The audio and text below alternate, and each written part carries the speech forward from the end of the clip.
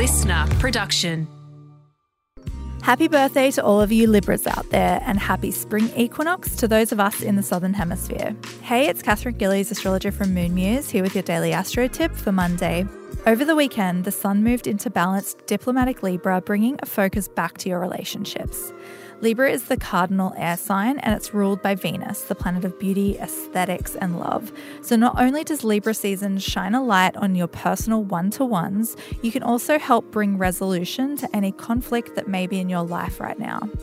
The ruler of Libra is still in her shadow phase after that retrograde, so you may be negotiating any misunderstandings or relational dramas that may have occurred over the last couple of months. Libra season is here to balance the energies in your life and help you see other people's point of view. It's all about putting we before me and creating a win-win scenario for everybody. Tune in again tomorrow morning for your daily astro tip, and don't forget to follow me on socials at Moon Muse.